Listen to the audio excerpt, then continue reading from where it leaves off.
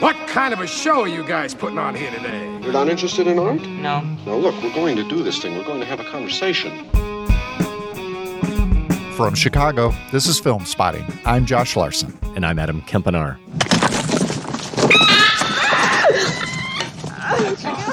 Oh, God! What makes a good horror movie jump scare? Perhaps one criterion is that it still manages to freak you out, no matter how many times you've seen it. That, and it also had to ruin your childhood. You may recognize those shrieks and screams from 1979's Alien. This week on the show, we will share our top 5 jump scares.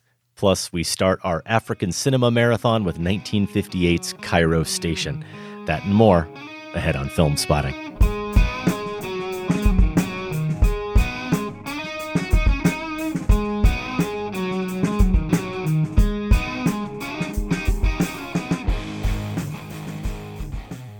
Welcome to Film Spotting. Josh, I don't know about you, at the multiplex anyway, still feels a little bit like we're living in a Barbenheimer world.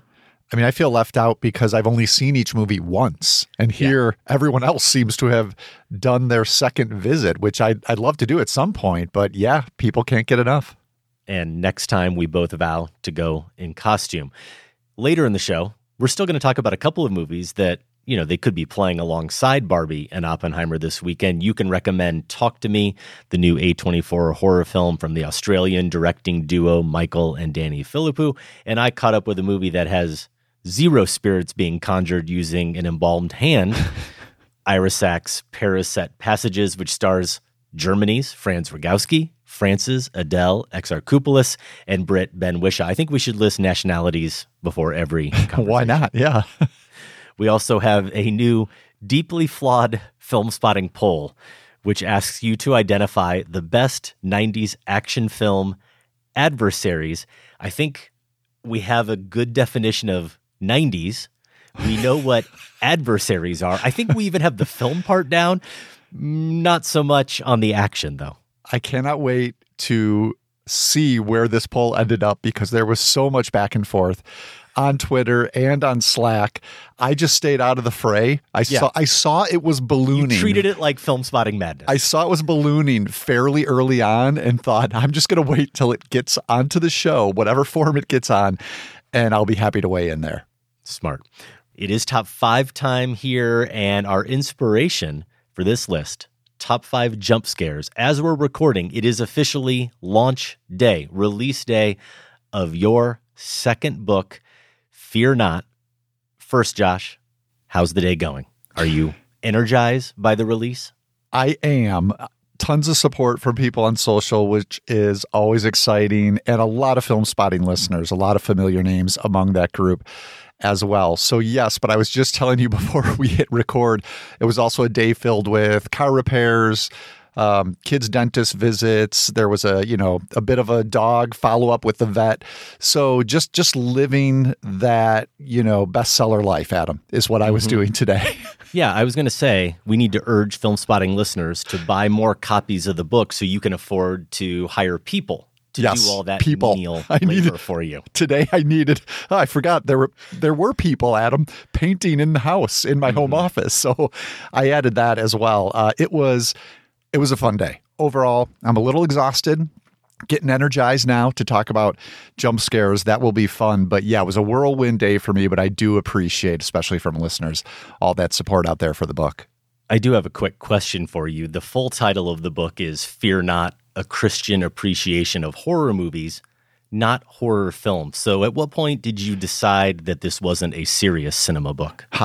Interestingly, it was spurred partly by a production meeting that we had. This was a while back, maybe the summer, last summer.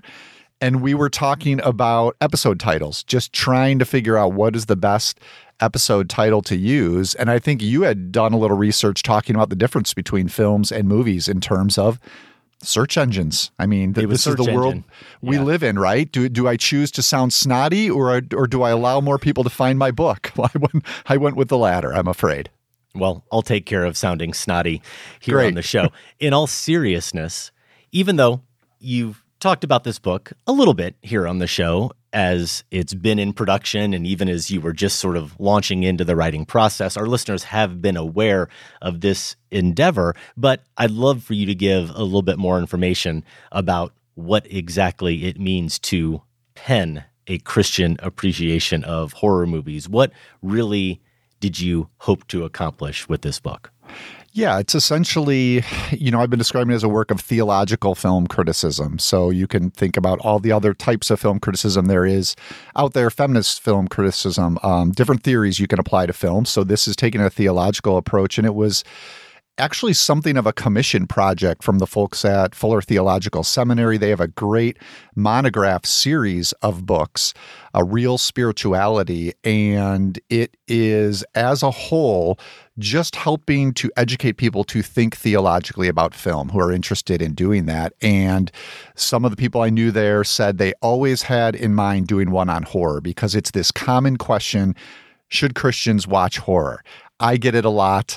They've seen it, and students, bring that question with them from homes where maybe they were raised and this was completely off limits, and now they're asking about exploring this genre. So they wanted to fill that gap, and they knew that I had an affinity for horror.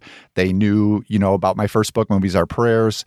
And so we decided what would be a good way to tackle this project and came upon the structure of dividing the book into subgenres, so horror subgenres, and then exploring how each subgenre, I argue, tends to examine a particular fear. I'll get into some of these in my list of jump scares. I did try to use that as a structure here as well. So there's a particular fear being explored in, say, a creature feature. And then what I did is in each chapter, I survey a number of films in that subgenre from a theological perspective. So I'm reflecting both on the films and the fear, tying it all back to where we find that fear in the Bible and scriptural examples, and really exploring how there's a lot of affinity between the fear you see in the Bible resonates with the Christian experience, and that some of these horror movies are also considering, even though, the vast majority of the time that wasn't the intention of the films, right? So that's where you got to be careful. It's tricky. You got to respect the films, meet them where they're at, and then apply that lens to it, work with the text and say, here's what I saw in the film itself that echoes with this theological interpretation. So it's a bit of a puzzle piece project that was exceedingly fun to put together. Not every movie I examined panned out, but when they do, it's really exciting when they do work. Tell our audience where they can learn more. Yeah, you can find it at the big place for sure. But if you like to support local bookstores, there's a great online bookshop that does that as well. The publisher is Wipf and Stock, WIPF and Stock, and they have it on their website too. So any of those places would have it. And I have been asked this, so I will say I'm hoping to pull off an audiobook version in maybe the next 2 months, hopefully before Halloween. That's a little bit up in the air, so I can't promise it, but especially doing the show, doing other podcasts, it's something you get asked is, aren't you going to just narrate it? And yes, I'd love to. That's a little bit of a complicated process, so I'm going through that right now and hope to pull that off. But the book is out there right now. You can get that for sure. If only you had the audio equipment to pull that off. I've got that box checkmarked. I was honored to be asked to provide a blurb for the book, so it's there on the cover. I know that's really gonna move some copies of the book, Josh. Oh, yeah. I do thank you for that request, and I'm really hoping that you did pick 5 films here for your top 5 jump scares that are mentioned in the book, and you just copied and pasted what you already wrote, and you're going to recite that to us. I mean, there's only one way you can juggle 3.5 jobs at once, Adam. Little tricks like that. Let's get into the top 5. A top 5 that probably doesn't need to be set up that much because it's all right there in the title. Jump scares. All about abrupt change, the element of surprise. Yes, it's usually in conjunction with a loud sound. That sound could be music and or a combination of some other effects, natural or unnatural. I don't think you get into this in your book, Josh. It's not quite this highfalutin, but I went to Popular Science, its website, and they produced an article, I think back in 2021, talking about the effect on the brain, why jump scares are so effective. I thought I would lead with this. Whether we're scared at a haunted house, in a dark street, or on the couch watching Jaws, our minds respond in a similar way. The amygdala, a key part of the brain that processes fear, lights up, says David Zald, a psychologist at Vanderbilt University and director of the Affective Neuroscience Laboratory. That same region controls startle responses in your body, jumping, ducking, or making a scared or surprised expression. Once the amygdala is activated, it cues the hypothalamus, the hormone-controlling section of the brain, to release adrenaline and prepare our muscles for action. It's cinema and it's science, Josh. I love that. Amygdala, is that what you're bringing here? Amygdala. Wow, that's great. And that breaks it down, right? I mean, that's the visceral response that these, and I think they're somewhat derided because of that, because there are ways to exploit that physiological response easily. And so sometimes people wave away jump scares as easy tricks. So I did in my list want to dig into some more interesting ways the very trope of jump scare has been used by some of the best horror filmmakers. Yeah, I think for these choices to make our lists, there had to be some real craft behind it, not just a really good jump scare. Also, I'm sure we'll get into it, they had to actually scare the hell out of us. That at least that helps. That applied to me. And we heard in that paragraph a mention of Jaws. Lots of options you could go with from Jaws. In fact, there were 2 movies I thought of right away. And well, that's probably why those movies are in the Film Spotting Pantheon, and they won't get a mention here except at the top. One of those is Jaws. And I might go with the Ben Gardner's boat scene, finding Ben Gardner. When we get to meet Ben Gardner, I don't like faces. There's going to be more on that in a minute, Josh. We're not going to avoid that. And yeah, David Lynch's Mulholland Drive. Yeah. The scare behind Winkies. You watch that scene and surely are expecting it to happen, but also kind of can't believe it will happen. I mean, it's baked into the very scene itself and the writing of it that there's nothing to be afraid of. Let's just go out and look. Well, we go out and look, and it turns out there's a lot to be afraid of. There's almost 2 different types of jump scares. The kind that get you because you had no idea, and the kind that get you because you know and see something is coming, but you're not exactly sure when. And both of them are pretty terrifying if used correctly. Okay, well, bring it. Scare me, Josh. Okay. Give me your number 5. My number 5, I thought there might have been a chance that you were going to check out Paranormal Activity. We had talked about this. I don't think it happened, but I did avoid the first Paranormal Activity because of that, and instead went with a moment from Paranormal Activity 2. Now, this is probably, I'm starting here at number 5 with something that's a little more standard in terms of a jump scare. This Paranormal Activity 2 is a prequel, actually. It's a prequel to the 2009 film. It involves a young family who's using security cameras to figure out what is behind these strange occurrences and noises going on in their house.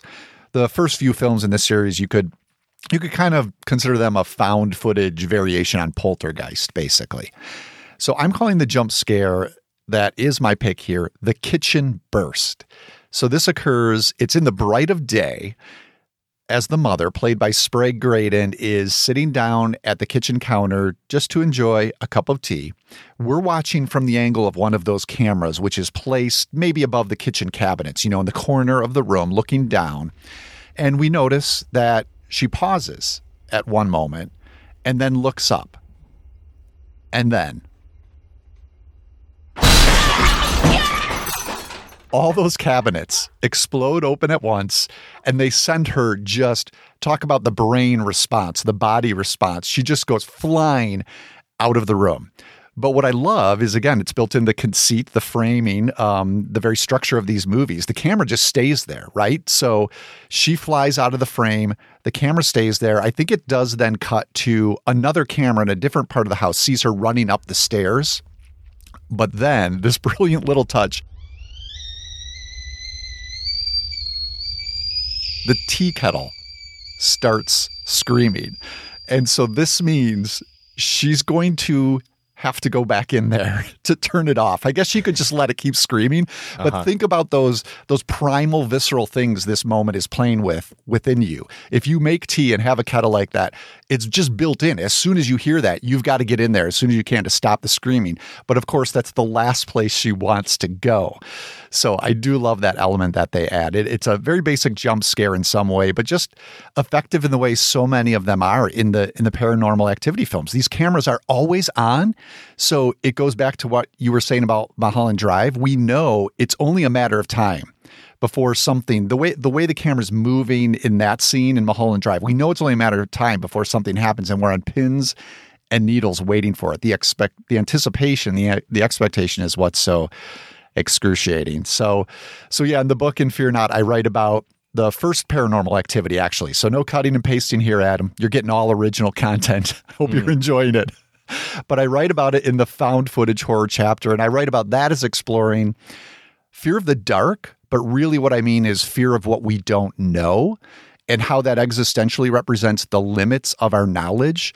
So think about how these movies, these found footage movies, are about characters trying to fill in those blanks with cameras of some kind. Should give us the answers, but they never do they? We're always lacking something. We can't see outside of the frame. The lights go off. And this is just one example of that in Paranormal Activity 2. Even with those cameras, we still don't know when the terror is exactly going to come. You said it. I think a big reason why I've avoided those movies, besides generally being a scaredy cat, is they are all about what's really happening in the dark. And I still don't particularly like the dark. I definitely didn't like it when I was a kid and when I was being forced to imagine all the things that were surely out there. The other reference you made there is to Poltergeist, and that movie scared me enough as a kid. I've always equated these films without even having seen them. Obviously, I've made a connection to Poltergeist, and there's a good honorable mention there for me. The clown scene in Poltergeist is a good jump scare. Oh, I mean, was that in our childhood scares? I think one of us had on our... It might have been. I mean, that was traumatizing. Absolutely. Yeah. Speaking of traumatizing, and I really think this whole list could just be called "And Then," because I think I have a few of those in my notes as well. But a little bit of setup here. If I was really going back to the OG, the original jump scare, the one that traumatized me the most and first, and I posted this on the Film Spotting Instagram the other day. Yes, Josh and I are both on Instagram at Film Spotting, at Larson on Film. That doesn't mean we're both also on Threads. Follow us there. Same names, Film Spotting and Blue Larson Sky. on Film. Have you done Blue Sky yet, Adam? Nope, not going there. Come on, come aboard. Why Threads not? Is my platform. I'm going to lean into it as much as I can for as long as it's around. But the music video for Michael Jackson's Thriller in 1983. Yeah. Should probably be considered for my list because it was at the time, and you can still call it this, of course, a short film. It was 14 minutes long. It was much more than just a music video. It's true. And it was directed by film director John Landis, who's going to get mentioned, I think, at least 2 more times in this top 5. I know just on my list. And it's that moment when Michael's character is transforming and that horrible sound is taking place. He's down on the ground. He then suddenly looks up at his date with those yellow eyes and says, "Go away." And I know I've told this story on the show before, but I have to tell it again because it so perfectly captures what a jump scare really can be and what it can do. I remember vividly my old house in Grinnell. The first time I'm watching that, I'm on the phone.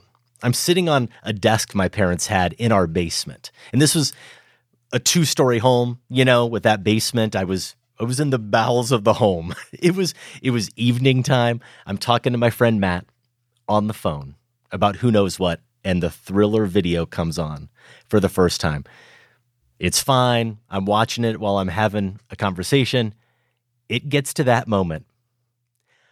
The adrenaline starts rushing so hard that I just set the phone down. I don't even say anything. I just set the phone down and run upstairs to my parents. I never came back to the phone. I'm not sure I ever came back to the basement.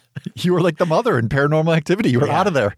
Oh, it was shot out of a cannon. Matt had no clue what was going on. But it really does nicely set the table here because, as I said, the original jump scare, but also because it turns out scary face reveals are going to loom quite large for me. Even, it turns out, in silly comedies that might star Pee Wee Herman, who we are going to get to pay a little tribute to now on the show, of course, having just sadly passed away at the age of 70. Yeah, my number 5 jump scare is Large Marge from Pee-wee's Big Adventure. Here's Scott, architect of destruction, Snyder. This was way pre-Oppenheimer. Sam gave Scott that nickname. He's in Lexington, North Carolina. My vote for best jump scare is the Large Marge scene from Pee-wee's Big Adventure. I saw this in the theater with my father, and he knew exactly what was coming, and I cannot recall a time when he laughed so hard as when I freaked out at that scene. Then, years later, I was able to recreate the same event with my son. Now, at first, I read that and thought, Scott, you recreated Large Marge for That's your why son? I thought he was going that way, too. I really want to know how you prepared all that. Of course, what he's really saying is he just sat there like a terrible father waiting to laugh at his son. Rite of passage. Sounds like a rite of passage to me. Yeah, apparently so. But precisely because it's a silly comedy, your guard is completely down. You have no expectation that you're going to feel any kind of terror watching Pee-wee's Big Adventure. This is before we know who Tim Burton is as a filmmaker, because, of course, it's his first film, his feature debut. It's got that ominous Elfman score. It's got the setting, Pee-wee hitchhiking alone at night, that gray fog, and, of course, that slow, suspenseful voice of Alice Nunn. But, Josh, still, it's Pee Wee Herman. How bad can it be? And when they finally pulled the driver's body from the twisted, burning wreck, it looked like this. It's even claymation, for crying out loud. It Great really stuff. should not be scary. And yet, I absolutely remember jumping as a 10-year-old when I saw that for the first time. And it's because of the writing of Paul Rubens and because of Phil Hartman and Michael Varhol's the other credited writer on it, Burton's direction. Even with the ominous setup, if you will, you're still waiting for a punchline, not to feel like you've been punched in the stomach. And that's exactly how I felt. How fun would it be? I don't think I saw it in the theater, even though it probably played in my hometown. I think I saw it on TV, probably on HBO after it came out. How fun would it be to have that experience that Scott did and actually see it, presumably in a theater full of younger people, and see everybody jump?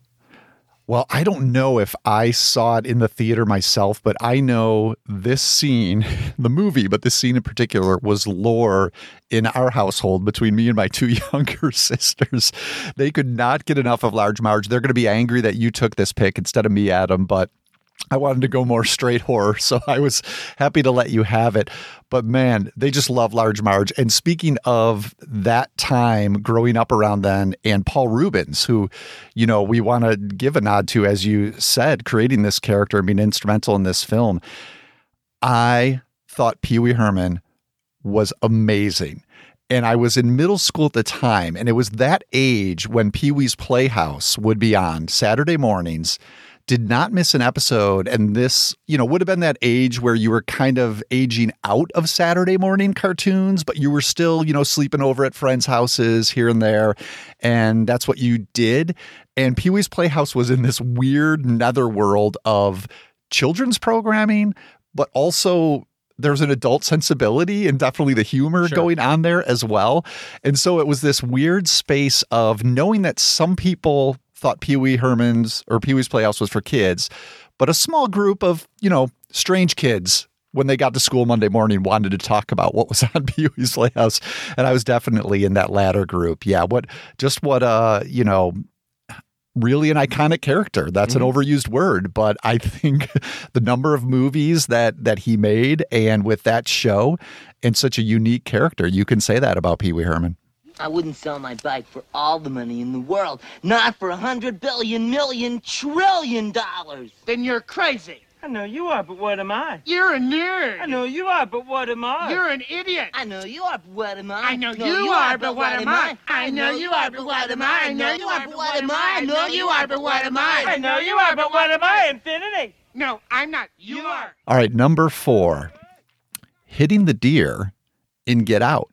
This is one that just comes smack right at you, right? No real setup at all. It's very early on in Jordan Peele's brilliant debut. You've got Chris and Rose, played by Daniel Kaluuya and Alison Williams, driving on that rural road, going to her parents' house, when all of a sudden a deer leaps onto the road and they hit it.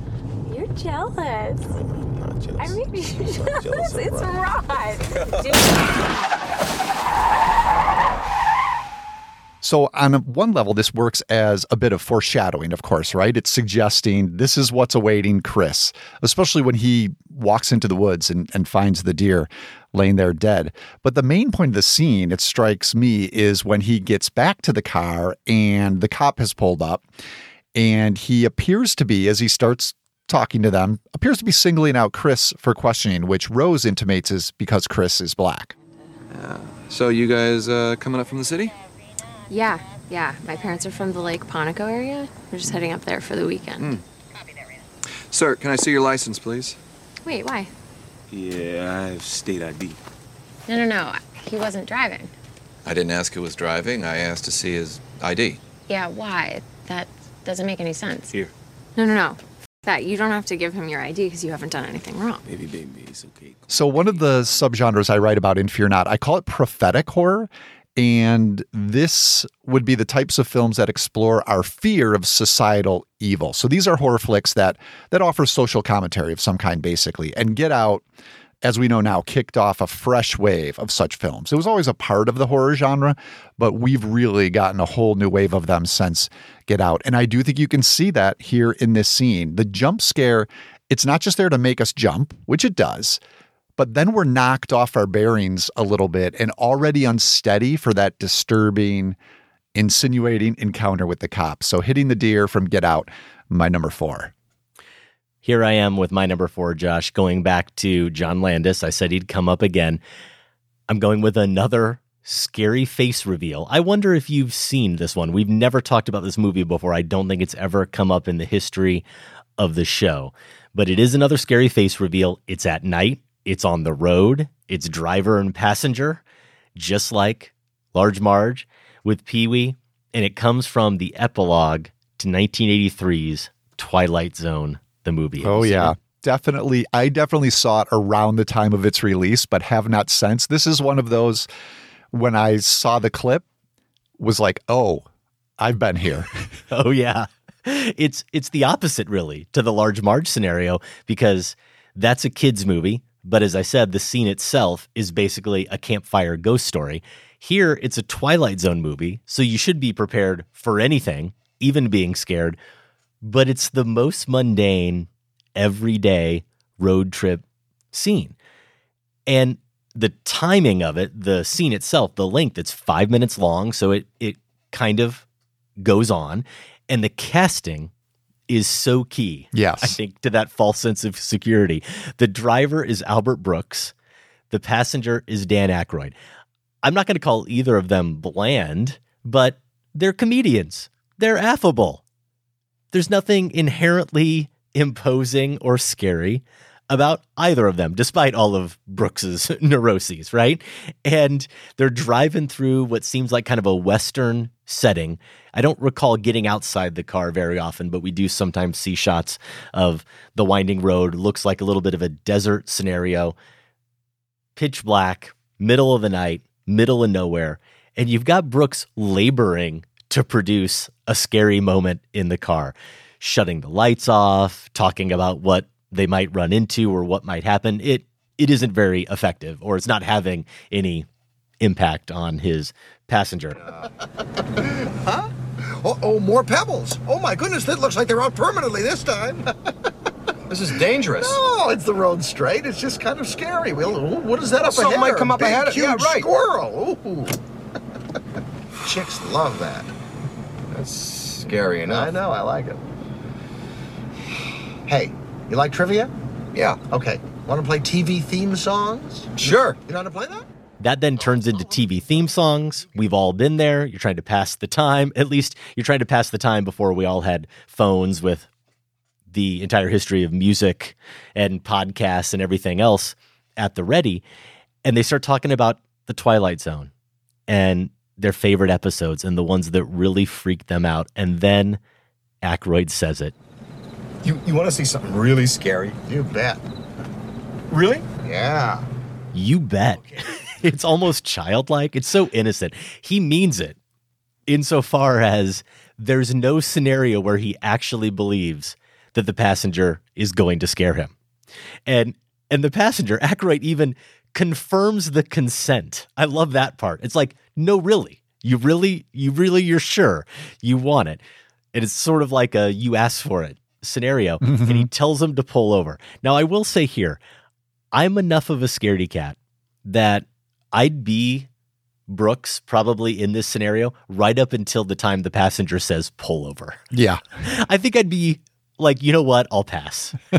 Let's save it for tomorrow or when we get to the motel or wherever we're going.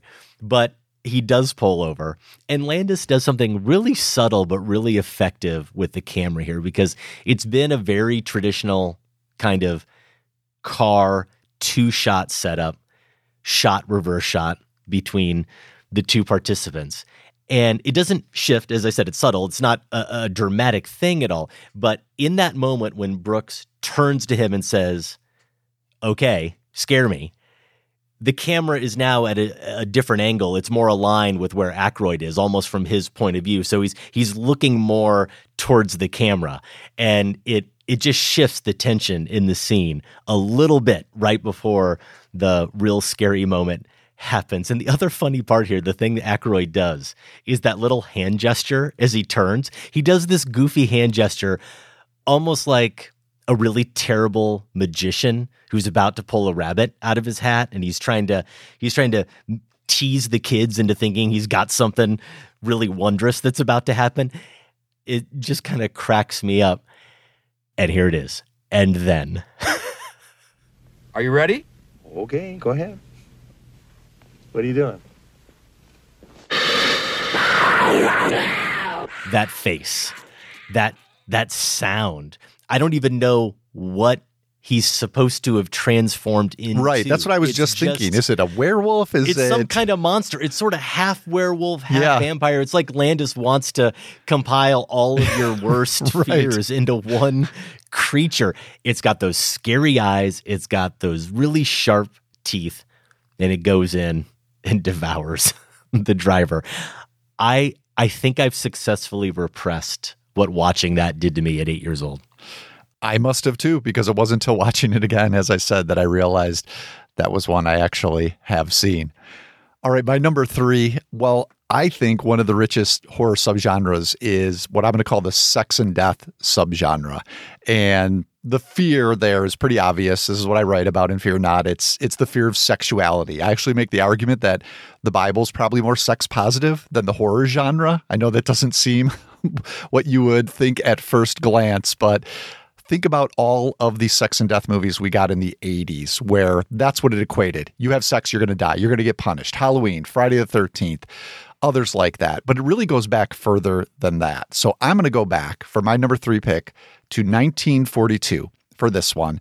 A sex and death classic, the original Cat People, from producer Val Lewton and director Jacques Tourneur. This is the story of a Serbian immigrant named Irena. She's played by Simone Simon, and she turns into a panther if she gets too aroused. You know, this is dangerous stuff, Adam. There is another woman in the film, Alice, played by Jane Randolph, and I won't get too much in the plot. I'll just say she's something of a romantic rival to Irena. So some of these passions are being inflamed by their relationship. My jump scare comes from this scene at night where Irena is following Alice, without her knowing it, down this deserted street. And the camera cuts back and forth, as you might expect, between the two of them a couple of times, and then it settles on Alice. And so we begin to wonder, okay, where's Irena? What's happened to her? Has she given up? Has she transformed? Is she ahead of her now? We're just watching Alice. And then after a bit, Alice slows down. Something causes her to look behind her. Camera cuts there. We don't see anything, just shadows. There's a tunnel. And she picks up her pace in a panic. And we think, okay, here it comes. This is, all the pieces are coming into place. Here is the attack. It's imminent. And then a bus bursts into frame right. So it's right in front of Alice, not behind her, totally not from where we were expecting. It's a jump scare, but then also allows for this comic exchange. Climb on, sister. Are you riding with me or ain't you? You look as if you'd seen a ghost. Did you see it? So a nice little bit of deflation there, especially for those of us who have been rattled by the moment. Now we get to chuckle as well. A lot of times laughter follows jump scares, right? So that's definitely what you get here. That's 1942's Cat People, the bus scare, my number 3. A sad, sad blind spot for me, Josh. Even more reason now for me to finally catch up with Cat People. I'm going to go at number 3 with a movie that I know for sure we've both seen because we rightfully gave it the Sacred Cow treatment not too many months ago. And I'll say the title, and I'll let listeners start to fill in the blanks of which scene they might choose as their favorite jump scare. The movie is Alfred Hitchcock's Psycho from 1960. So many good options. Where do you go? Pulling the shower curtain. Mother killing Arbogast on the stairs. I mean, of course, these scenes, the two I just mentioned, are two of the all-time great horror sequences, period, if you look at the totality of the sequences, but you can take just those individual moments where Mother bursts out of the room, where that shower curtain is pulled back, and certainly look at them as pure jump scares. But for me, the one that still gave me chills rewatching it last freaking year or whatever it was near the end, the basement, meeting the real Mrs. Bates. Lila and Sam are looking for clues in the Bates house. Lila sees that Norman's approaching. He's going to come inside, and she goes to hide in the basement. And of course, that allows her to do a little bit more exploring. One door leads to another, where inside, a nice old woman is sitting in a rocker facing the wall. As they do. She's quite still, Josh, as they are. Vera Miles here is Lila. She turns the nice old woman around. Mrs. Bates.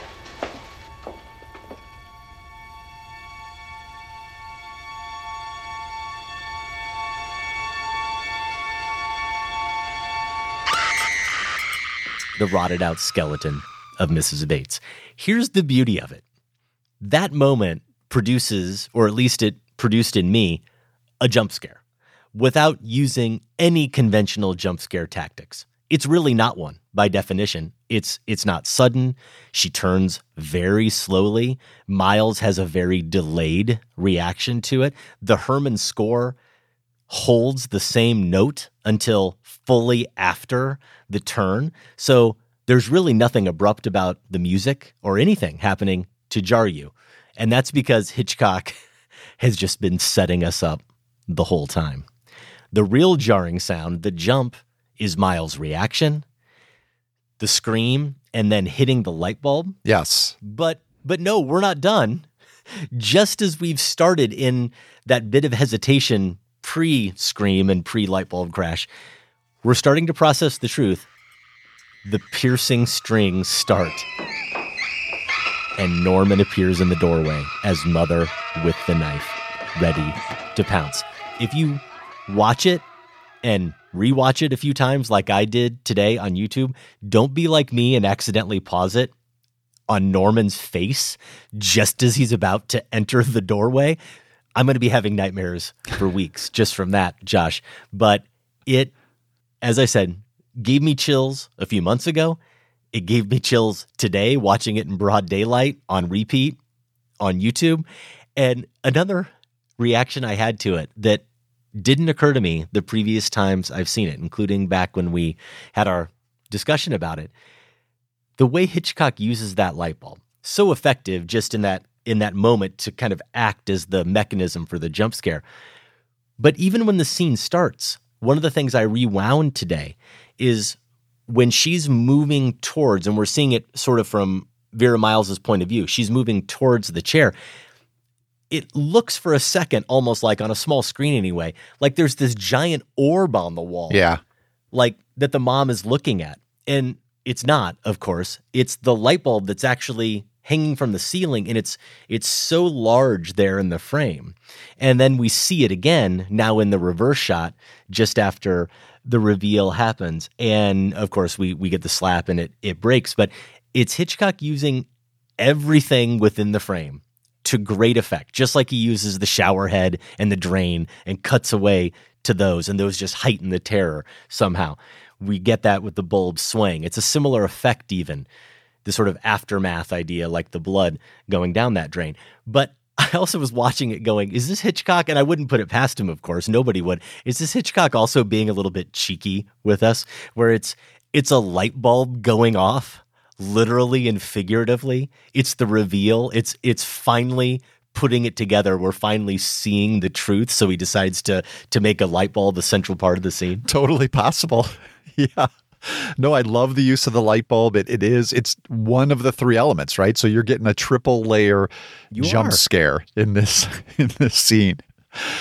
Yeah, where do you go with Hitchcock in general, let alone Psycho? I did know that you were going to go with Psycho, and so I thought I'd choose another Hitchcock film. Probably from Psycho personally, I would have gone with, this was when we did our top 5 childhood movie scares, The Stabbing on the Stairs.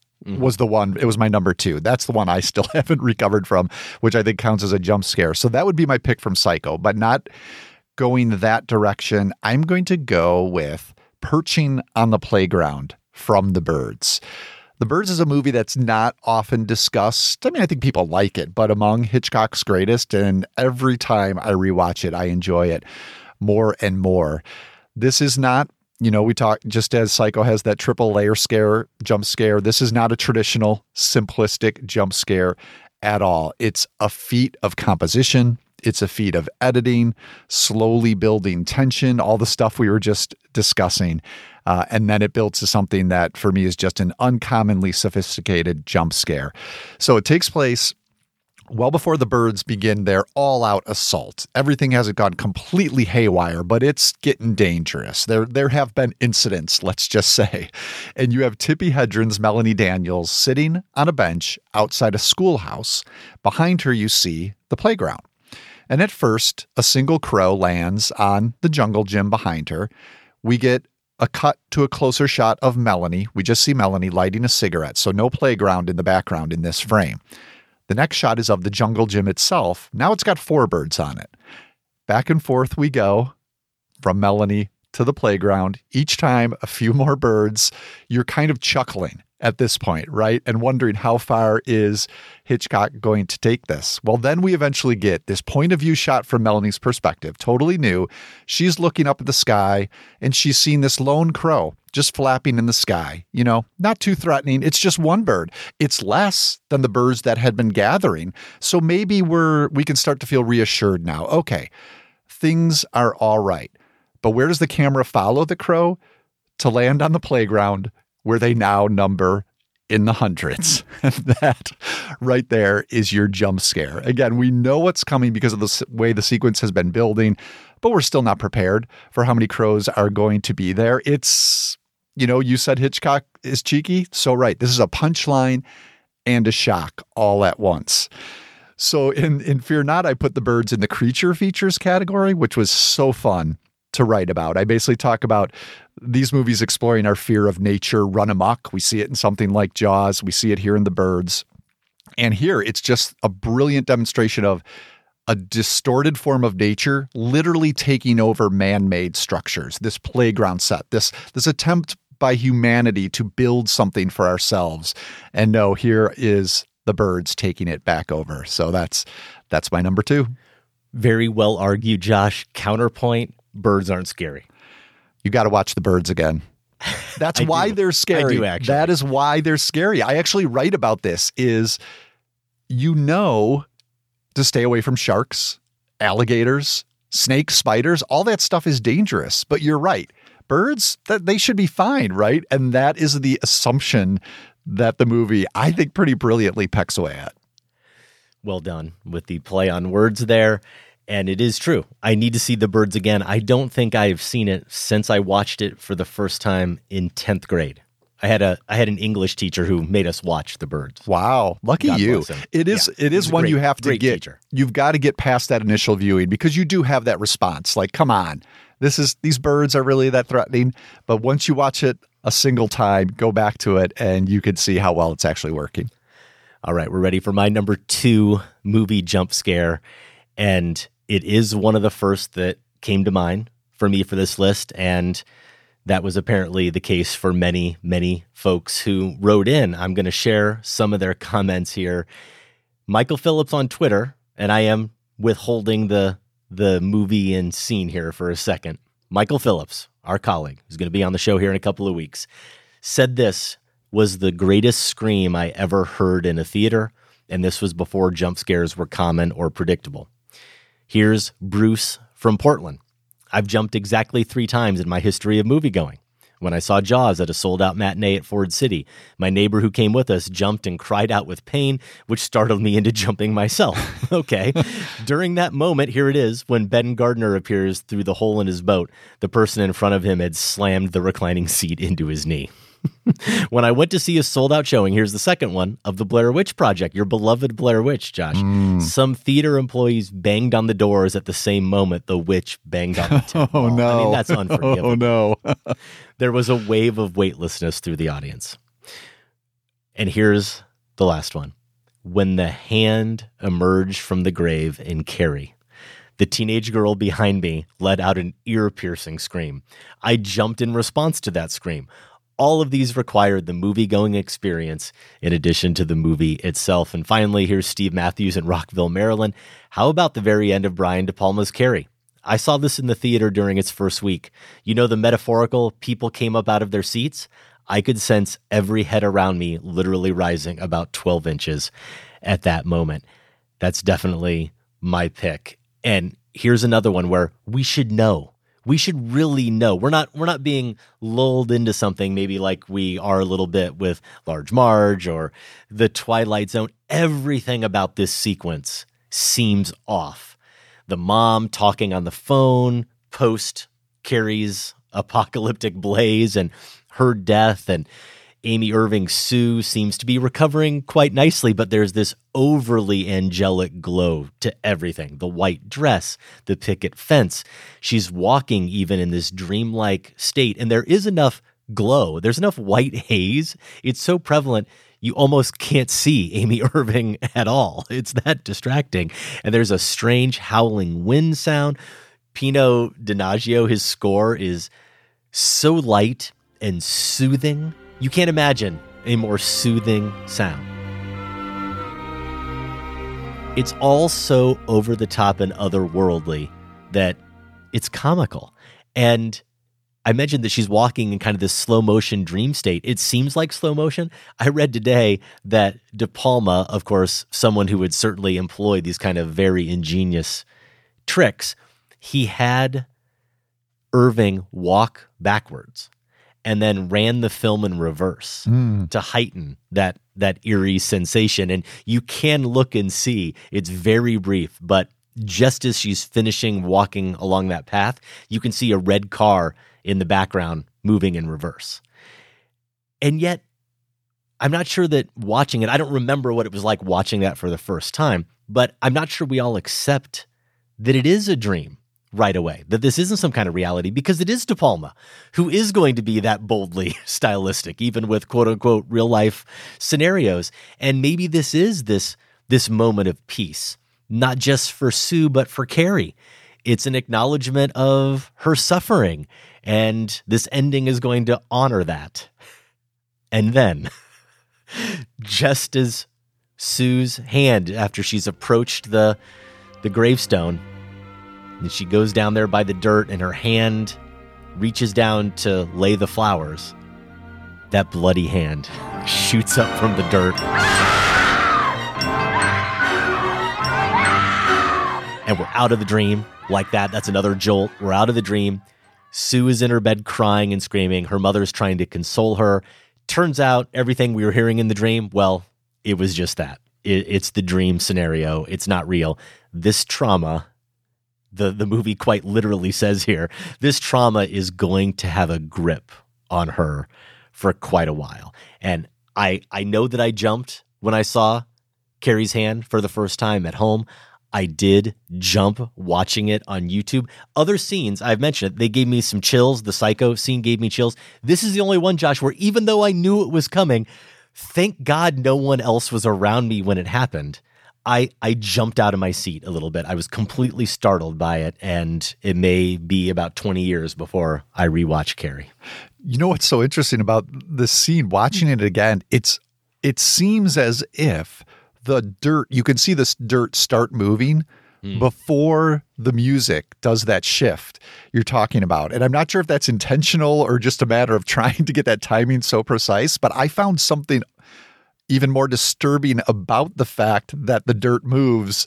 It's like a little hint, just a half-second hint of what is about to come. That's actually going to be a nice transition into my number one here in a moment, but let's get yours. All right, my number one, I didn't mean for it to come from my favorite horror movie of all time, but thinking about the options, there's a good one here. I do think that's an ingenious playing with what on the surface seems like a standard jump scare. And this is the Freddy fake out from A Nightmare on Elm Street. When we did our Sacred Cow review of this one, Adam, I talked about Wes Craven's melding of the real and the dream worlds and how that's one reason I think this slasher film is so rich. And it is this surreal merging of these states of consciousness that's at play that makes this jump scare sequence work. So we have at this point our heroine Nancy, played by Heather Langenkamp. She's pretty much on her own, and she's determined to pull killer Freddy Krueger from the dream world into the waking world. And so in this scene, she's wrestling with him in her dream, and her alarm goes off, wakes her up, and her plan hasn't worked. She finds herself in bed all alone. So we think she's safe. Sitting up, she also thinks that not only has her plan failed, but she begins to doubt her own sanity. I'm crazy after all. Again, it functions as a traditional jump scare. Robert Englund's like, it's like almost like your generic delivery of that sort of thing. But I really like how it has this complicated level at play going on here. Then we're thrown off. We're trying to figure out, have the rules changed here? What is going on? Why is he in the bedroom if she didn't have him there while they were wrestling? I think it's just great. I did put Nightmare on Elm Street in my slashers chapter, and there I suggest that they explore our fear of being alone. And I don't mean just physically alone, but a deep sense of loneliness. If you think about the victims, they're almost always alone when they die. The whole idea of the final girl comes into play here, and even the deserted landscapes, the lonely landscapes of movies like Halloween and Texas Chainsaw Massacre. So it's a bit of a too complicated of a thesis to get in here, Adam. I won't make you sit through it. Book. Yes. I'll just say this. I do equate Johnny Depp falling asleep in A Nightmare on Elm Street with the disciples falling asleep in the Garden of Gethsemane. So as one would.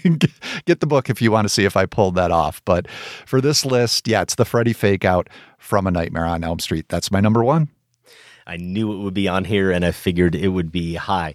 My number one jump scare comes from a movie that is certainly horrifying in many ways, but may not commonly be classified as horror. And this filmmaker has given me some of the scariest scenes, including the one I'm going to mention, of the past 25 years, despite the fact that I don't know that he's ever made a conventional horror film. I'm talking about David Fincher. I think I put Zodiac on my top 5 of the best 21st century horror movies. Got a little bit of grief for that, even though anybody listening would know that that basement scene and the killing that takes place along the beach are as scary as anything you'll ever see. I'm not going to relitigate that, Josh. I'm instead going to go to this scene from the movie I might still actually rate as my favorite Fincher. It's 7, and it's Sloth. Morning, sweetheart. Get up now, mother. Now! The detectives have entered this room, expecting to find a body, and they do. There are air fresheners everywhere. John Doe, the serial killer, has led them to this next sin. Air fresheners everywhere, and you have all the performers in the scene recoiling from the stench. And I'm sure it smelled fine on set. I mean, I know Fincher likes verisimilitude. I doubt he actually made it smell awful, but still just watching people retch or react that way, you take your cue from that, and it is a visceral thing. So before we've even seen the body, you're just starting to imagine that scent and the rotting that must be going on in that space. They tear off the sheet and see the corpse, this horribly grotesque skeletal figure, deformed, sores everywhere, pasty, just gross, terrifyingly gross. And they proceed to have like a 2-minute conversation about it, where they're looking at the Polaroids that have been left there, and they're piecing together that for basically a year, this body, this person has been tortured.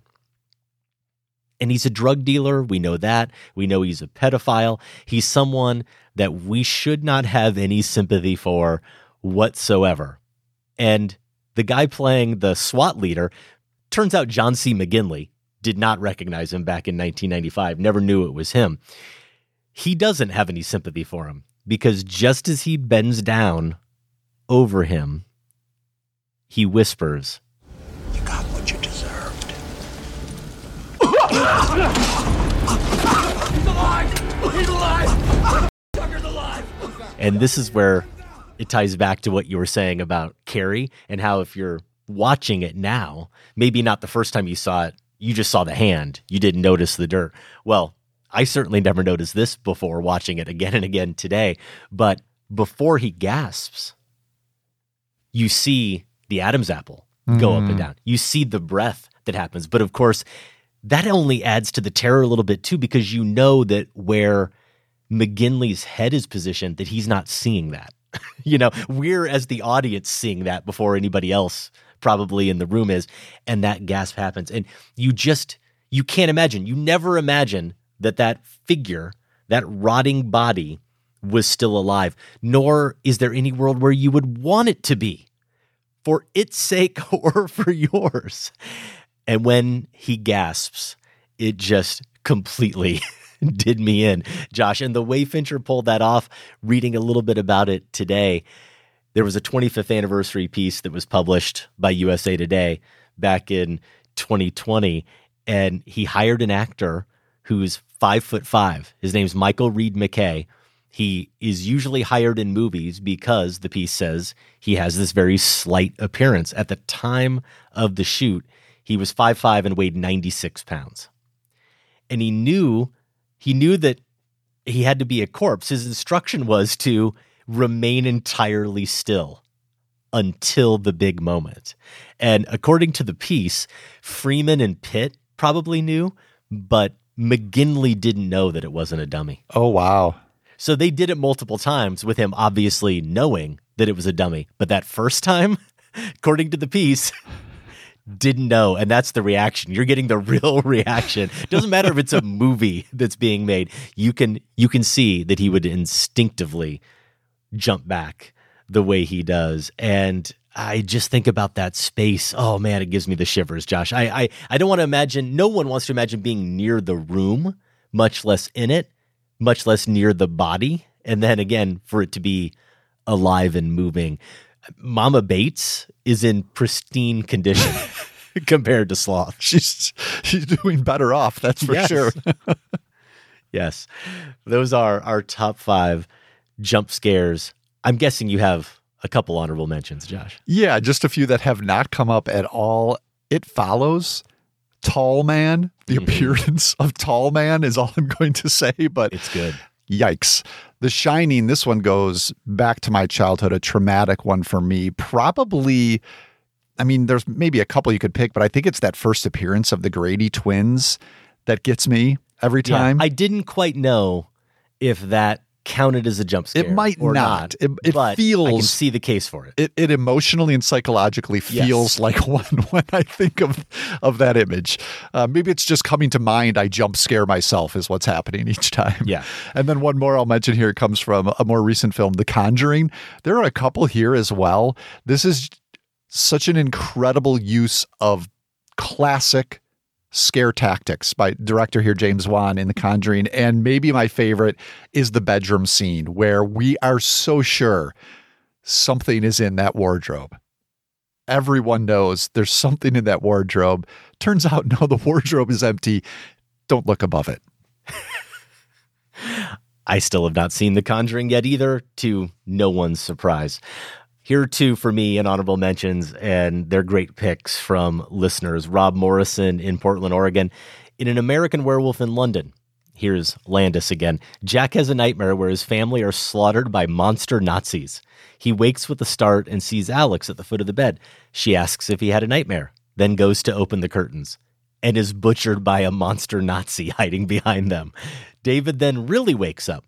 I think I got about 2 feet of air when I saw this the first time. And Henrik Hansen in Maidstone, Kent, UK also submitted that pick and said, I remember seeing this in the cinema and saying out loud, that is so unfair. The dream within a dream, taking Carrie to another level. And here's this one from Jake Albrecht in Oakville, Connecticut. I think we all who have seen this movie remember where we were and how we reacted the first time we experienced this. As co-host of the podcast Did I Scare You?, the podcast that answers the only question that matters in horror film, I feel especially well positioned to offer my opinion. The greatest jump scare in film history happens in the 1999 Japanese horror movie Audition. In the movie, the film's protagonist holds a scam audition for a movie that doesn't exist to try to find a new wife.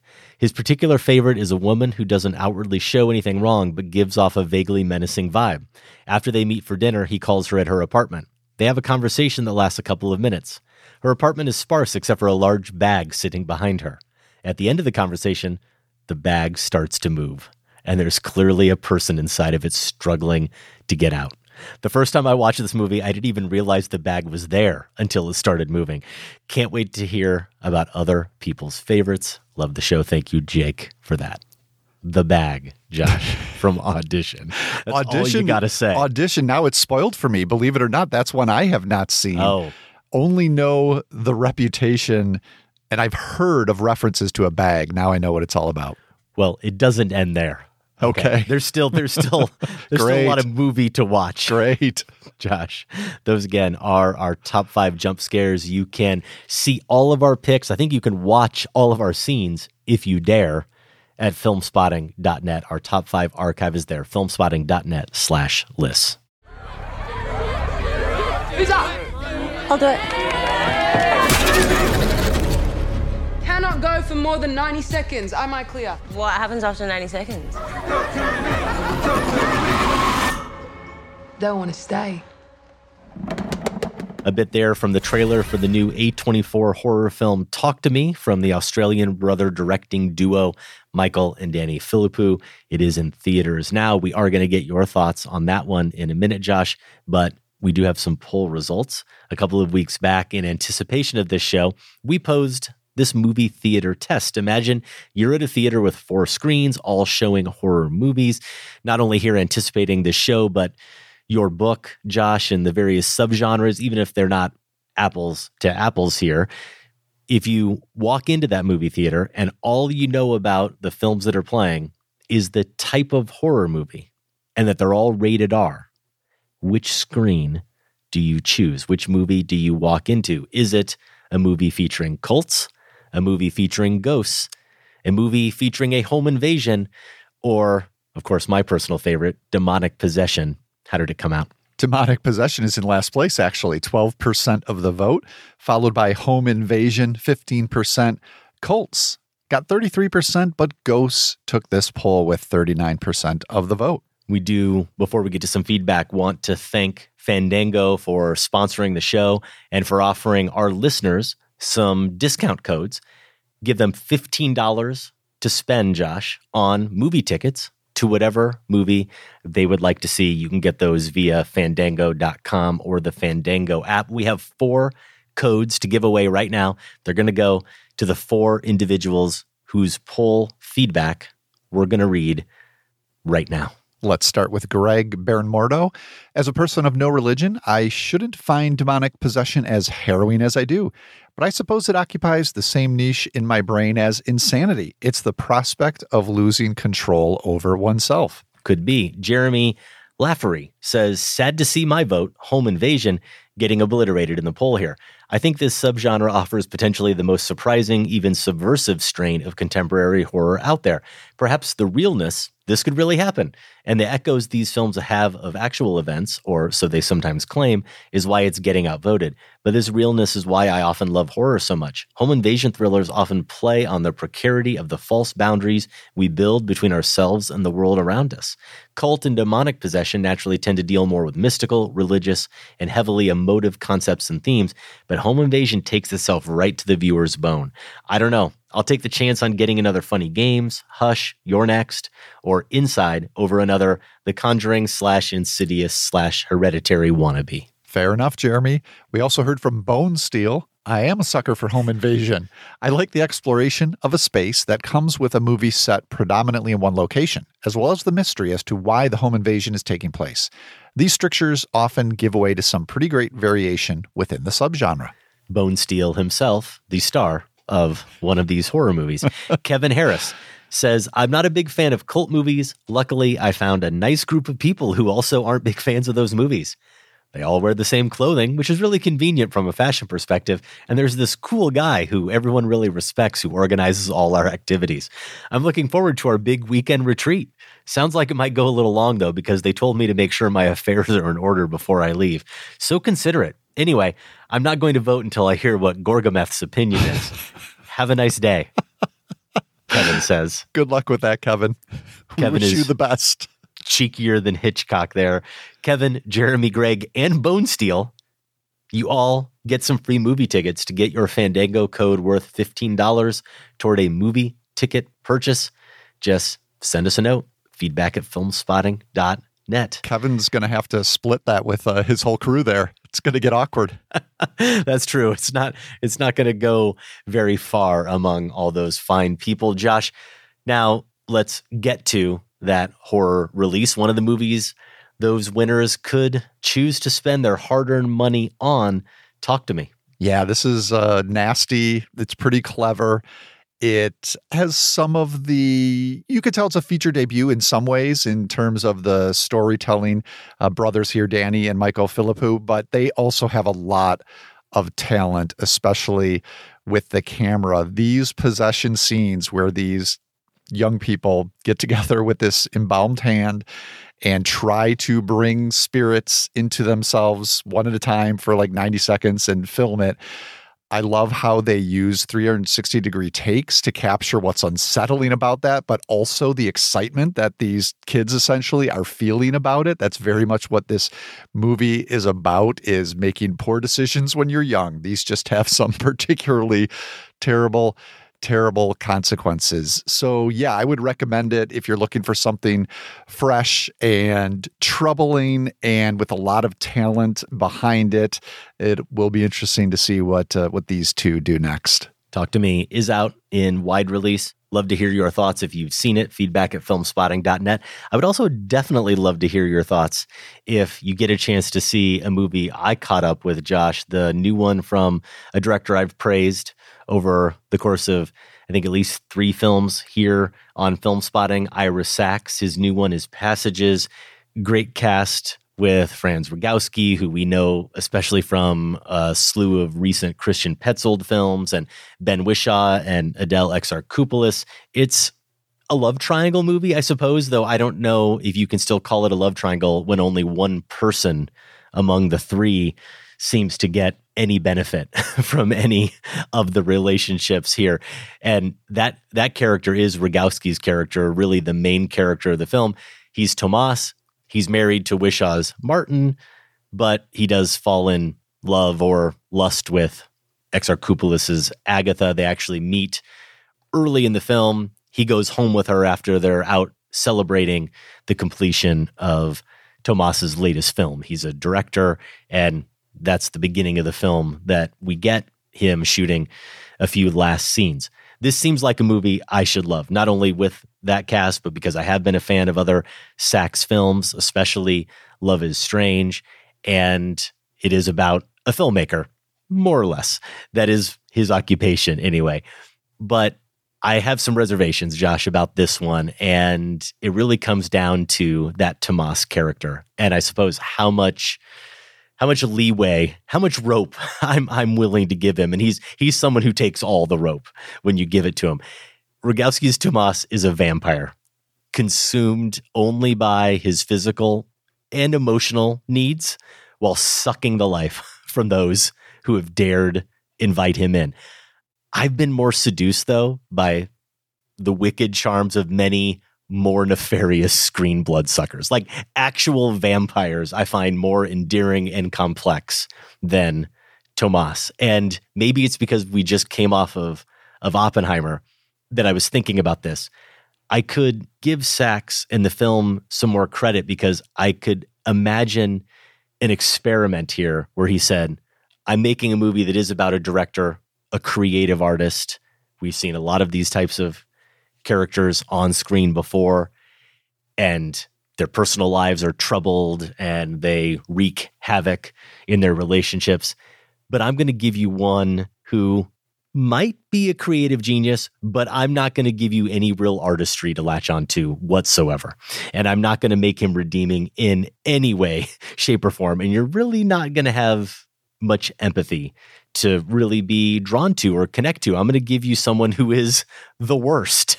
And I say that because it's funny.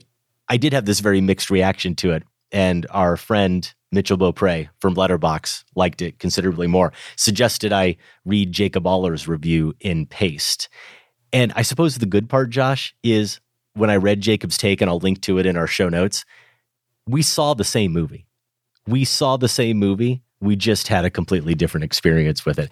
And Aller even says at one point he is the worst. And another issue I had is that Exarchopoulos is someone who I found really marginalized in this film, found that character, Agatha, really marginalized in a way that didn't give her as a performer much to do and didn't make her remotely an equal part of this triangle. And there Aller says that's intentional too. That's all by design, that she's kind of the all caps, the other woman. So I feel like I got the movie, even if I just really did not connect with these characters, and especially Tomas. But in these situations with filmmakers like Sachs, who I really respect, I do often wonder if it's me who's the problem and not him. And maybe it's totally appropriate that a film built around such an exhausting character left me feeling deflated and wanting.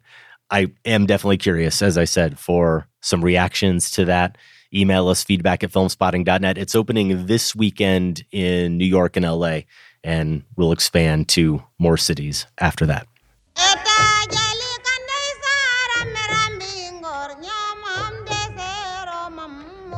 C'est ce matin-là que tout commença. C'était à Dakar. Quick heads up about next week on the show. We are going to continue our African cinema marathon with 1966's Black Girl. This is the debut feature from Senegal's Ousmane Sambène.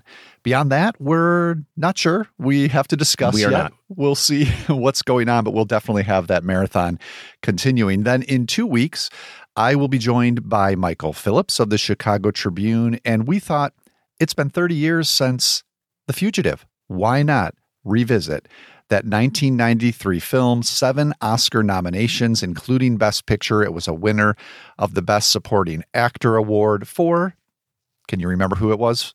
Of course. Tommy Lee Jones. Or I should have said, I don't care. That would have been a good clue. So I don't think I've seen The Fugitive. Maybe I watched it again a year later or so, but it's certainly been at least 25 years since I've seen that one. So I'm eager to looking. Really? Not even on TV, because I haven't seen it. I know you talk about it comes on TV and you sit down, you get caught. Sucked in. I can't. It's the completest thing. I just can't. I got to start from the beginning. Oh, The Fugitive for me is one of the all-timers where remember if playing. It comes on, doesn't matter where it is in the film, I'm watching the rest of it. Yeah, and I do remember that was one that got so much play on TV. Absolutely. I'm a little miffed, actually, that I'm going to be gone this week and you and Michael are going to be up to this much fun without me. I mean, we'll try to remember you in some way. Yeah, I'm sure. Looking ahead to that review, here is our deeply flawed poll question, maybe the most deeply flawed poll question we've ever had. Producer Sam just getting out over his skis a little bit. Josh, it happens sometimes. After many iterations, this will all be news to you. Here's the question Sam arrived at. Are you ready? Who are your favorite 90s action movie adversaries? Wow. And boy, are there caveats. I can tell you that I saw the very first exchanges about this. It was not anything like this. No. It was something to do with 90s action movies. Yes. As I said, I saw things were going off the rails. Would it be more helpful to just gently say, I think we're going off the rails here, or just let it play out? Yeah, you got to let it play out. I don't want to take away Sam's fun. Yeah, that's part of the magic, if you will, of film spotting. I think Sam, if you're listening, and I know you are, I think what Josh is saying is, hey, set up your own private Slack channel for this too. No, it's fine. I let it go. I did see where things were headed. Hence, let me share the caveats. Yeah. To tie this in more directly with The Fugitive, all right, looks like we're not going to include 90s sci-fi action movies. So Sam's thinking here, no Matrix, no Terminator 2, no Total Recall. And sounds like we're also excluding sequels. So no Batman Returns, no Die Hard with a Vengeance. So again, think about the adversaries in the context of all these movies. Also, no Heat, no De Niro or Pacino. Sounds like consensus was they would win in a landslide. Let's take that out. So with all of that, here's what we've got. Your 90s action movie adversaries are Harrison Ford and Tommy Lee Jones in The Fugitive, Keanu Reeves and Patrick Swayze in Point Break, Keanu again with Dennis Hopper in Speed, Jean Reno and Gary Oldman and Leon the Professional, or Clint Eastwood and John Malkovich in the Line of Fire. And just to, sow more seeds of doubt in Sam's mind, we'll give you the option of other. You can write in and let us know. Yeah, make him feel bad about all the ones he left out. Yes, 90s action movie fans may be saying, adversaries? And you're leaving out John Travolta and Nicolas Cage? They take his face off. I've heard. Josh. I've heard. I think I've actually seen that. But yeah. Sam's going with Face Off is really sci-fi. That's the story he's going with. And that's why they've been excluded. If you would like to write in with a comment on this poll and tell Sam how flawed he is for thinking that, you can. Though I wouldn't necessarily make a case for those two as belonging in the poll, just in terms of going up against some of the other competition. Looking at the list, I think it's a perfectly fine list. I like all of these sets of adversaries, but it's a pretty obvious vote for Harrison Ford and Tommy Lee Jones for me. Oh, really? Okay. I thought you were going with Point Break. So the catch here is, like The Fugitive, an option. I have not seen most of these in so many years. And so memory is fuzzy, but it seems to me that Reeves and Swayze there's the most juice in that adversarial relationship in my memory. If you're just focusing on that quotient, I know it's there with Ford and Tommy Lee Jones, but maybe it's just that some of these others are kept apart more. Yeah, I was going to say, that's the only relationship that's unique. Yeah, It is unique because they have a love for each other that none of those other duos have. So I think because of that, I got to go that way. Okay. We would love to hear your comments. We'd love to get your vote. You can vote now at filmspotting.net. Another giveaway here, Josh, some free stuff. We've got some digital codes to give away because there is a new set out pairing our beloved Rio Bravo with Elia Kazan's East of Eden. This bundle is available for the first time in 4K. What question, Josh, do we ask our listeners for a chance to win these two films? What question gives East of Eden and everyone involved in that film a chance against Sheriff John T. Chance? Dude, Stumpy, Feathers, My Rifle, My Pony, and Me. It's tough, but for a chance to win that movie bundle, all you have to do, send a note to feedback@filmspotting.net. Your subject line is Rio Bravo. And in the body of that email, tell us which one of these three performances you would save in an alternate universe version of Rio Bravo. You can only include one of these in another version of Rio Bravo. Is it Dean Martin's Dude? Is it Walter Brennan's Stumpy? Or Angie Dickinson's Feathers? Well, we know Michael Phillips would go for Stumpy. We do. So he's got Stumpy. I think it's got to be Dude. Yeah, I'm going the opposite in that I think it's got to be Stumpy or Feathers, actually. Interesting. I like Martin, but I think you probably could have cast a fair number of Hollywood actors to play that role. Oh, wow. You can't bring to the table what Walter Brennan, you just can't go out and get that. That is uniquely Brennan. And I think Dickinson is doing something similar there as Feathers in terms of being her own distinct presence. It's tough to argue. This is tough to go against like Angie Dean Martin Dickinson. slander to me. I don't know. I like Dean Martin well enough, but that's where I'm going. I'm going to say Stumpy. There you go. For you, Michael Phillips. All right. And, if you want to write in Ricky Nelson's Colorado or Ward Bond's Pat Wheeler, I mean, you could. Go for it. I suppose we won't argue with you. Again, email us, feedback@filmspotting.net, Rio Bravo in the subject line. East of Eden and Rio Bravo, both available now in digital 4K. This week on our sister podcast, The Next Picture Show, they are doing a Barbie pairing. I knew they would have to go in this direction, was very eager to see their choice, and I think they landed with a good one. 2007's Enchanted with Amy Adams. Hopefully that'll give them to talk a little bit more about Barbie's qualities as a musical. I think that's been, mentioned, but maybe not discussed as much as it should be. I think it's a really good musical when it goes in that direction. Your Next Picture Show hosts are Tasha Robinson, Keith Phipps, Scott Tobias, and Genevieve Koski. New episodes of The Next Picture Show post every Tuesday, wherever you get your podcasts, and you can get more information at nextpictureshow.net. Enchanted is a good choice, though I'm a little surprised. I'm looking at the list on Letterboxd. Greta Gerwig's official Barbie watch list. This came from Gerwig's conversation with Mia Vicino of Trivia Spotting fame. 29 films that Gerwig says inspired Barbie. Yeah, I don't think Enchanted inspired her. That's fine. I'm sure it's a wonderfully rich pairing. I'm just saying I might have thought they would look at this list first, which includes movies not only like The Truman Show, Josh, and your beloved Rear Window, but of course, 2001: A Space Odyssey, The Red Shoes, my beloved, All That Jazz. It's a really great list if you haven't seen it. Well, they're going their own direction. You can't blame them. They are. No, you can't.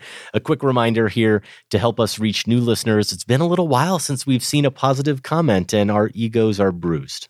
Josh, they're bruised. Are you okay? I mean, we're trying to reach new listeners.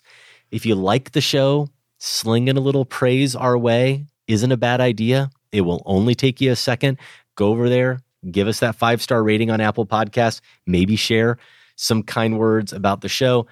And of course, you can also show your support for Film Spotting by becoming a member of the Film Spotting family. You get to listen early and ad-free. You get a weekly newsletter. You get our monthly bonus shows. Yes, we did a Barbenheimer draft on our last show, and on our last episode of Film Spotting, I mentioned that I was getting crushed in the voting. We always want to know who won, who listeners think won the draft. All that's happened since more votes have come in, Josh, is Sam has actually widened his gap ahead of you. Oh, no. Well, winning. Let's just draft. shut down the polls before this gets more embarrassing. It was 46% to 41%. It's now 45 to 37. And I have gotten just slightly better. I went from 13% to 17%. Well, that's something. I'm going to have to take that. Our August bonus show, we can't get into the details yet, partly because we're still figuring out what those details are, but also because we haven't shared this with the Film Spotting Advisory Board yet, that elite echelon of the Film Spotting family, and they need to hear this first. We've got some fun stuff coming with the Pantheon, and they're going to be involved in really shaping the future of the Film Spotting Pantheon, but our August bonus talk is going to revolve around the Pantheon. It's going to be fun. So this is your chance. You can still become a part of that advisory board. That's not a locked group.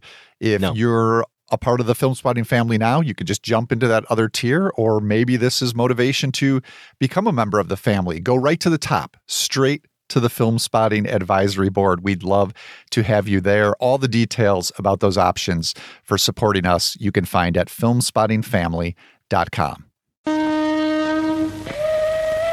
دي محطة مصر قلب المدينة. كل دقيقة بيطلع منها قطر، وكل دقيقة بيوصل فيها قطر. ألوف من الناس بيتقابلوا وبيفترقوا فيها. اللي من بحري واللي من قبلي. All aboard for another Film Spotting Marathon, Josh. Here we are, the opening scene you just heard a little clip of. 1958's Cairo Station, directed by Youssef Chahine. It is the first film in our African cinema marathon. For any newcomers out there, we have been doing these Film Spotting Marathons since really almost the very beginning, since 2005, when it didn't take us long to realize we have a lot of blind spots. There's movies we need to see, and we kind of feel bad that we haven't seen. Let's get smarter about film. These marathons are a chance for us to hopefully all get smarter about film together. On average, we do 2 a year, usually 5 or 6 films per marathon. Some are devoted to filmmakers, others to performers, some to genres, countries, or regions. Last fall, Josh, we brought 4 or 5 marathon options to our Film Spotting Advisory Board. We have quarterly Zoom meetings with that group. We hashed it all out and invited the board to vote for their favorites. Their favorites were the Sight and Sound Top 100 Blind Spots Marathon, which we completed a little while back, and now African cinema. These are 5 films made between the 50s and the 2010s. I think we're closing the marathon, Josh, with a film from 2017, I Am Not a Witch, that reflects some of the best of the continent's cinematic output. And as we have noted, this is very much an intro for us, meant to be a survey of the films that are widely considered to be hallmarks of African cinema. We know that we are just scratching the surface. Yeah, that's absolutely true. Cairo Station director Youssef Chahine's career, it spanned over 50 years. He made almost 40 features between 1950 to 2007. He died in 2008 at the age of 82. Now, before Cairo Station, Chahine made studio genre films, action films, comedies, dramas. Among them, 1954's The Blazing Sun, that one notable for being Omar Sharif's debut. Cairo Station is something different. It deals with sexual obsession, social upheaval, and violence. All this not long after the 1952 Egyptian Revolution, which led to the overthrow of the monarchy. The plot, a physically challenged peddler, played by Chahine himself, who sells newspapers at Cairo Station, becomes obsessed with Hind Rustam's Hanuma, a young woman who sells drinks at the station. She is in love with Farid Shaki's Abu Sera, a porter who's trying to unionize his fellow workers.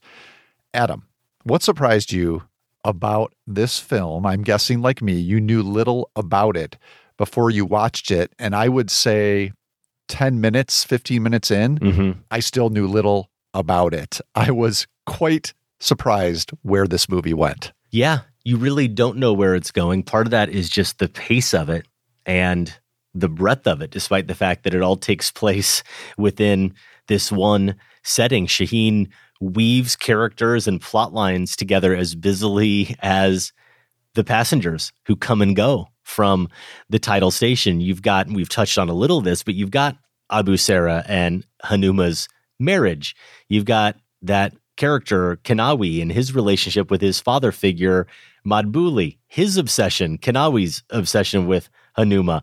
There's a serial killer on the loose, Josh.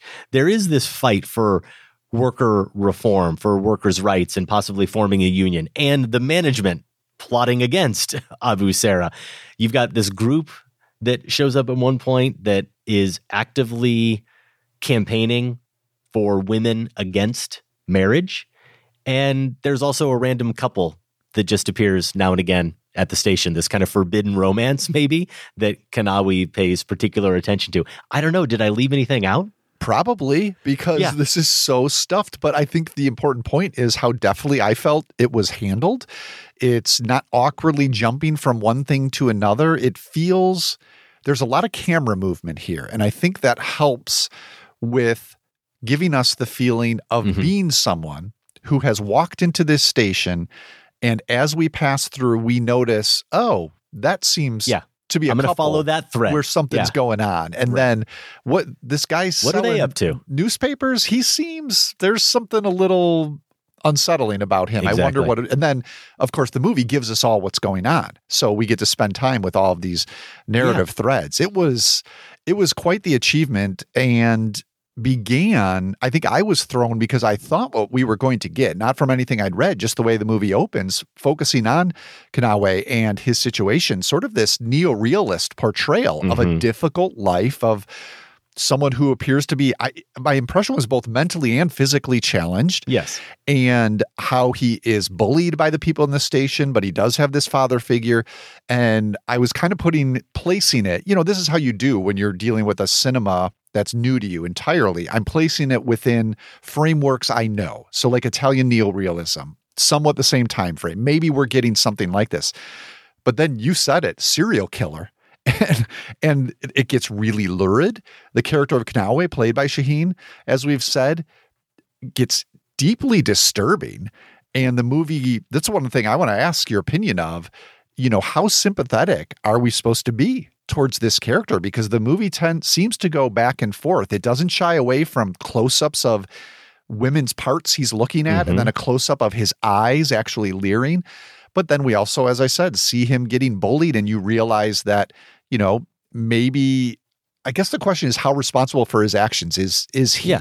And that's just one piece of, as you described, a larger story. Yeah. And not only that, I'll get to that, and I'll get to the sympathy question too in a moment, but just going back to the swirling nature of this story, you also have characters and motivations shifting rapidly within the story. One example I can think of, Josh, is later in the film when it looks like Abu Sarah could be possibly blamed for attempted murder. The management decide, we're going to run with that. Hey, this could solve our problem. We'll go ahead and just kind of get him framed for murder. Yeah. It's like the film introduces these threads and then lets the characters pick them up and go with them. And sometimes they spin out into nothing, and sometimes they turn into larger things. What surprised me about the film, to go back to the original question, is how this film is often connected to, in any blurb you see about it, it will tie it back to Italian neorealism. And certainly watching it, I got that sense. I understood why. Shaheen surely had to be inspired by it after making a lot of different types of films. The ones you listed, this movement in Italy is really taking root, and he makes here what is a really gritty film, and it's got an emphasis on everyday concerns and on working people, and it clearly takes conventional melodrama elements and merges it with a neorealism approach. But that's just part of it. It's like a launching pad. Yeah, it departs sharply from neorealism in the stylistic elements. This was the surprise for me. The stylistic elements it draws from film noir. Yeah. That's what this felt like to me, way more than a neorealist picture. You see that in its style. You see it in its anxiety towards women. And really, the calling card of noir for me, even more than the lighting, is the score. The score is this classic, almost film noir score, very, very heightened and a little bombastic and eerie at times. But it's noir, and it's also this psychological thriller. Mm-hmm. Long before I can think of many. I'm not saying it was the first. It certainly, or almost certainly wasn't. But it's an early thriller that feels like it shares a lot of DNA with another film that was part of an early film spotting marathon, Michael Powell's Peeping Tom. And the difference there is that at no point watching Peeping Tom, a movie I quite love, do I ever feel any real affinity or sympathy for that main character. And I do think because of our understanding of his condition, but also this larger society that he's part of, this markedly patriarchal society that gives men all this power and then says to this marginalized character, oh, but not for you. That's not for you. And we see and feel his profound loneliness, despite how creepy, let's say, to use a conventional term, a modern term, how creepy he seems to be. And I think it's really in the filmmaking. It's in the filmmaking, whether you want to feel that sympathy or not. You have the director playing that character, challenging us by drawing us in with some of these stylistic choices. And there's a key standout scene I'll mention that I think really aligns us with him, but I'll give way for your thoughts on that. Well, one way it aligns us with him is to go back to your point about the score, the violin we get under the sequences of Kanawe being bullied or someone dismissing him. Then we'll get this close-up of his face and hear that very sympathetic violin. So it's clearly intentional. I think the performance doesn't push that too hard. I think the performance is equally invested in the lecherous side and the downtrodden side. So I think that's to his credit in terms of what he's doing on the screen. Yeah, we're coming up with all of these touch points, and it brings to mind a film from the same year, American film, 1958, that is similarly a melting pot of genres, and that's Orson Welles' Touch of Evil. You know, that's one that gets lurid also. It's set in this transitory place, you know, a border town. And I can see, you know, there are similar things going on where it's hard to pin down exactly what's happening. But this one, Cairo Station, definitely has more societal concerns. And I think that's what the movie wants us to ask is how sympathetic should we be for Kanawe, or is society mostly responsible for his choices? But I do think there's a breaking point where some sort of line does seem to be crossed, and you have to say, okay, no matter what the explanation is, things have gotten downright scary, terrifying, particularly for the women, which is one of the movie's concerns. How vulnerable are the women in this scenario, this particular station? What places do they have, and how exposed are they just to men passing by, but also to men eventually like Kanawe who have much darker designs on them? Yeah, and it's tough anytime we talk about this type of subject matter or these types of characters, no matter how sympathetic they might be for whatever reasons you might be invested in their characters or whatever good traits they have. It's not as if I would ever suggest, or the filmmaker, I believe, is ever suggesting that it's about approving of any of his actions or justifying any of his actions. As a piece of art, it's about putting you as a viewer, though, in that headspace and at least trying to make you understand. That's it. Understand the societal conditions that would go into that type of snap. And you're right, that snap is very blatant, and it's the key scene in the film for me in terms of really showcasing what Shaheen is clearly capable of as a filmmaker. And I do want to go back briefly and just mention, I don't think I said this, but when I mentioned Michael Powell, that's a film that came out in 1960. So that's a couple of years after Cairo Station. Clearly not an influence that he was drawing on. I'm not sure if Powell was influenced by Cairo Station at all or not, but we get a lot of close-ups here, Josh, like you mentioned, and a lot of POV shots where we watch, in particular, after he has committed the crime that he's committed, but he's trying to pin it on someone else. We watch him watching, and we watch along with him. There's where the voyeurism aspect comes in a little bit, and that does draw us in, and it aligns us in a way with his disturbed mental state. And the use of shadows too, here's where it gets more noir-like the deeper we go into the film. The more depraved he becomes, the darker, literally, the film gets, and the more use of shadows we get. And that scene, the breaking scene, is one that directly ties together these competing or they could be competing notions anyway, they should be, of sexuality and violence. It's where he is outside a door listening as Hanuma and Abu Sarah, who are a couple and are talking about getting away on a train tonight and getting married. She has just done something wrong. He goes in to confront her about it. Abu Sarah does, and beats her. So Kanawi is listening outside as the woman he loves is first beaten by another man, and then they clearly have sex. It's entirely consensual, we should say, but they have sex.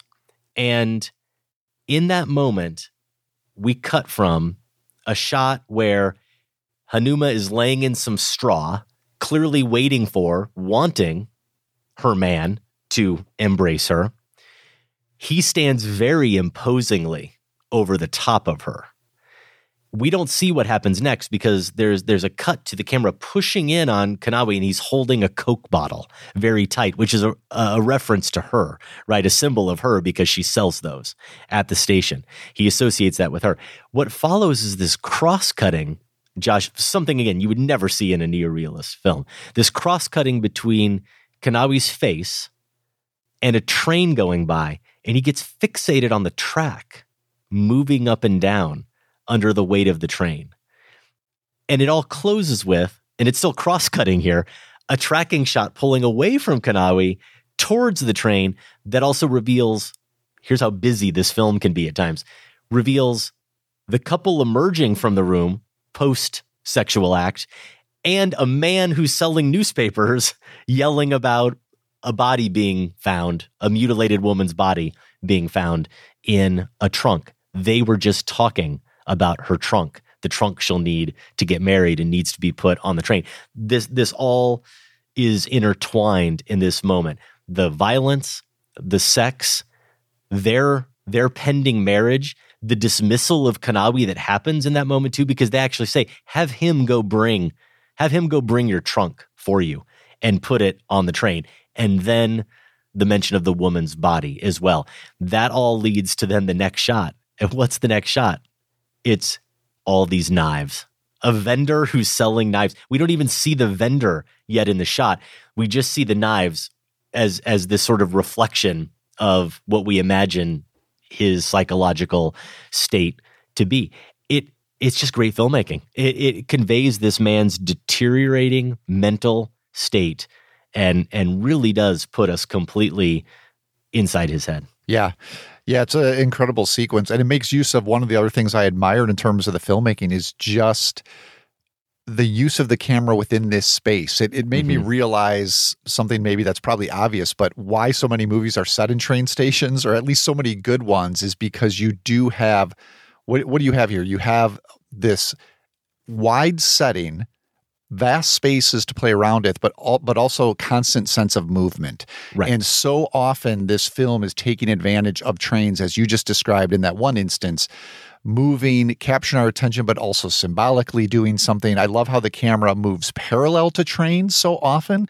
And then there are times where we're in a train car and it's moving up and down the aisle in a way, including a great shot with Hanuma dancing with, here's another thread going in this, is the clash between the older generation, the younger generation, right? So there are these kids who are bringing modern music onto the train and they're playing it, and Hanuma is dancing. And I just want to make sure, if anyone's listening to this and thinks that character is a demure character because of what's happened to her so far, oh my goodness, Hind Rostam here is absolutely taking the screen by the throat. I think, what does someone say about her character at some point? She has 9 lives. Hanuma has 9 lives, right?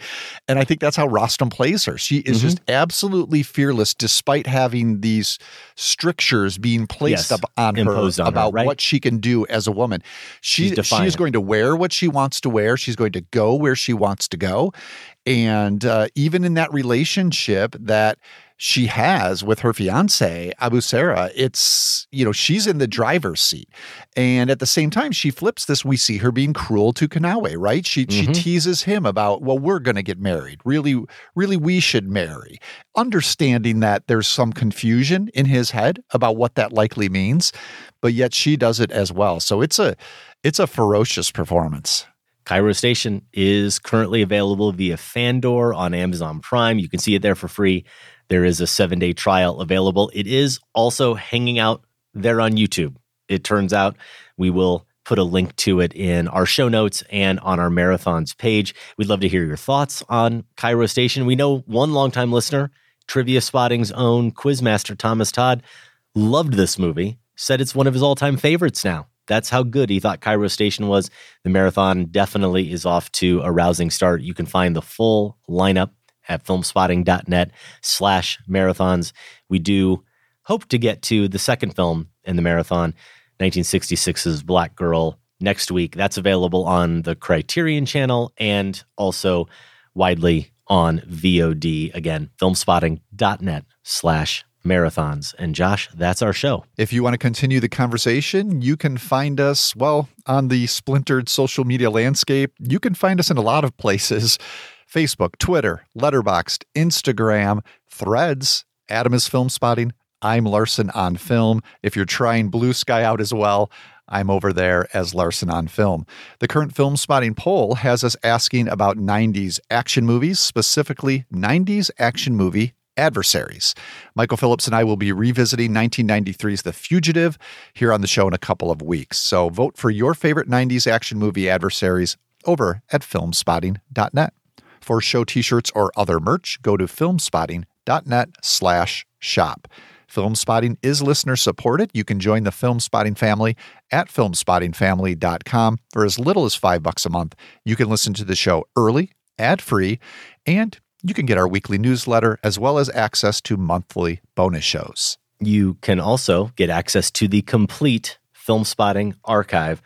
Want to mention again our friend, longtime listener, Bill McLaughlin, who put together the definitive Film Spotting guide to the archives over on Letterboxd. You can search for it there or find it on our episodes page.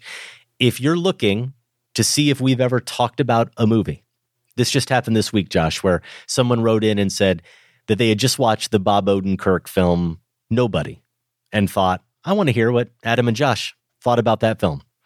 And they looked around and they couldn't find anything. Now, they couldn't find anything partly because, guess what? We didn't talk about Nobody. I didn't think so. Neither of us, I believe, have seen that movie. So hasn't been discussed on the show. But you could find that out by going to the Letterboxd Film Spotting guide. Just go. They're all in alphabetical order, and you click read notes, and it tells you every show, any top 5 that's been mentioned in, or a list. It really is an incredible and valuable resource. And you'll find in our archive many, many horror film mentions and top 5. The second Film Spotting marathon ever was a horror marathon. Sam and I did that. We also have top 5 lists like High Concept Horror, episode 799, horror movie performances, that's 736. You did that, Josh, with Tasha Robinson and Angelica Jade Bastien. Horror debuts, 654. And our 21st century horror movies, number 532. That really is just kind of scratching the surface of our horror talk here on the show. Again, filmspottingfamily.com. In limited release, you can see the new one from director Steve James. It's called A Compassionate Spy.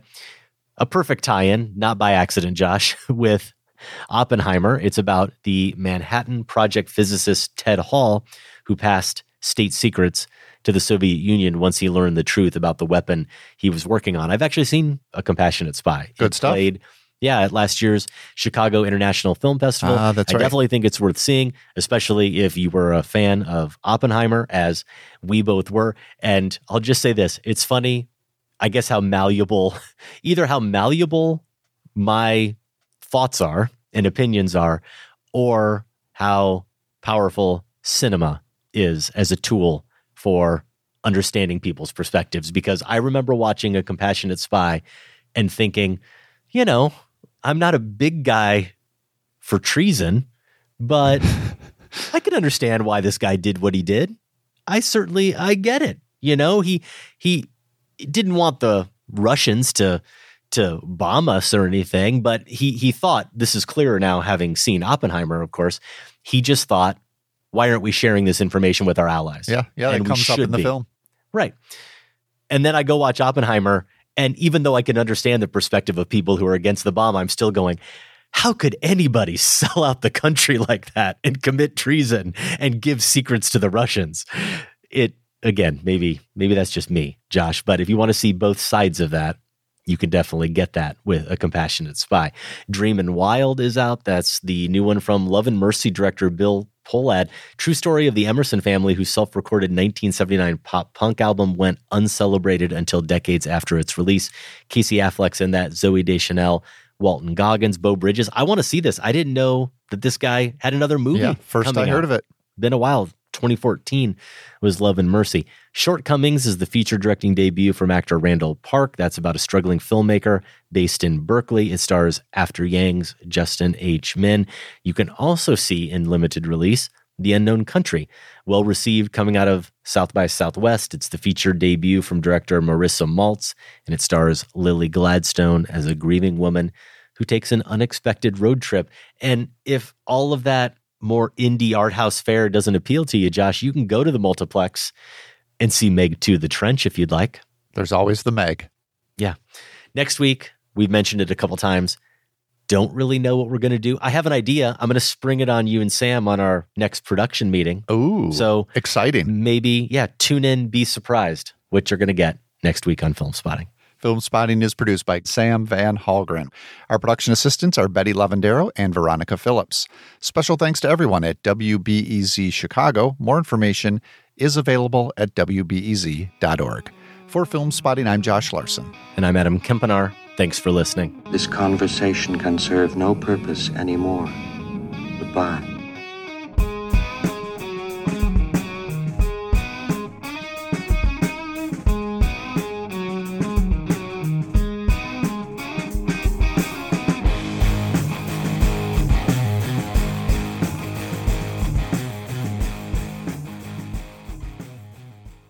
Film Spotting is listener supported. Join the Film Spotting family at filmspottingfamily.com and get access to ad-free episodes, monthly bonus shows, our weekly newsletter, and for the first time, all in one place, the entire Film Spotting archive going back to 2005. That's at filmspottingfamily.com.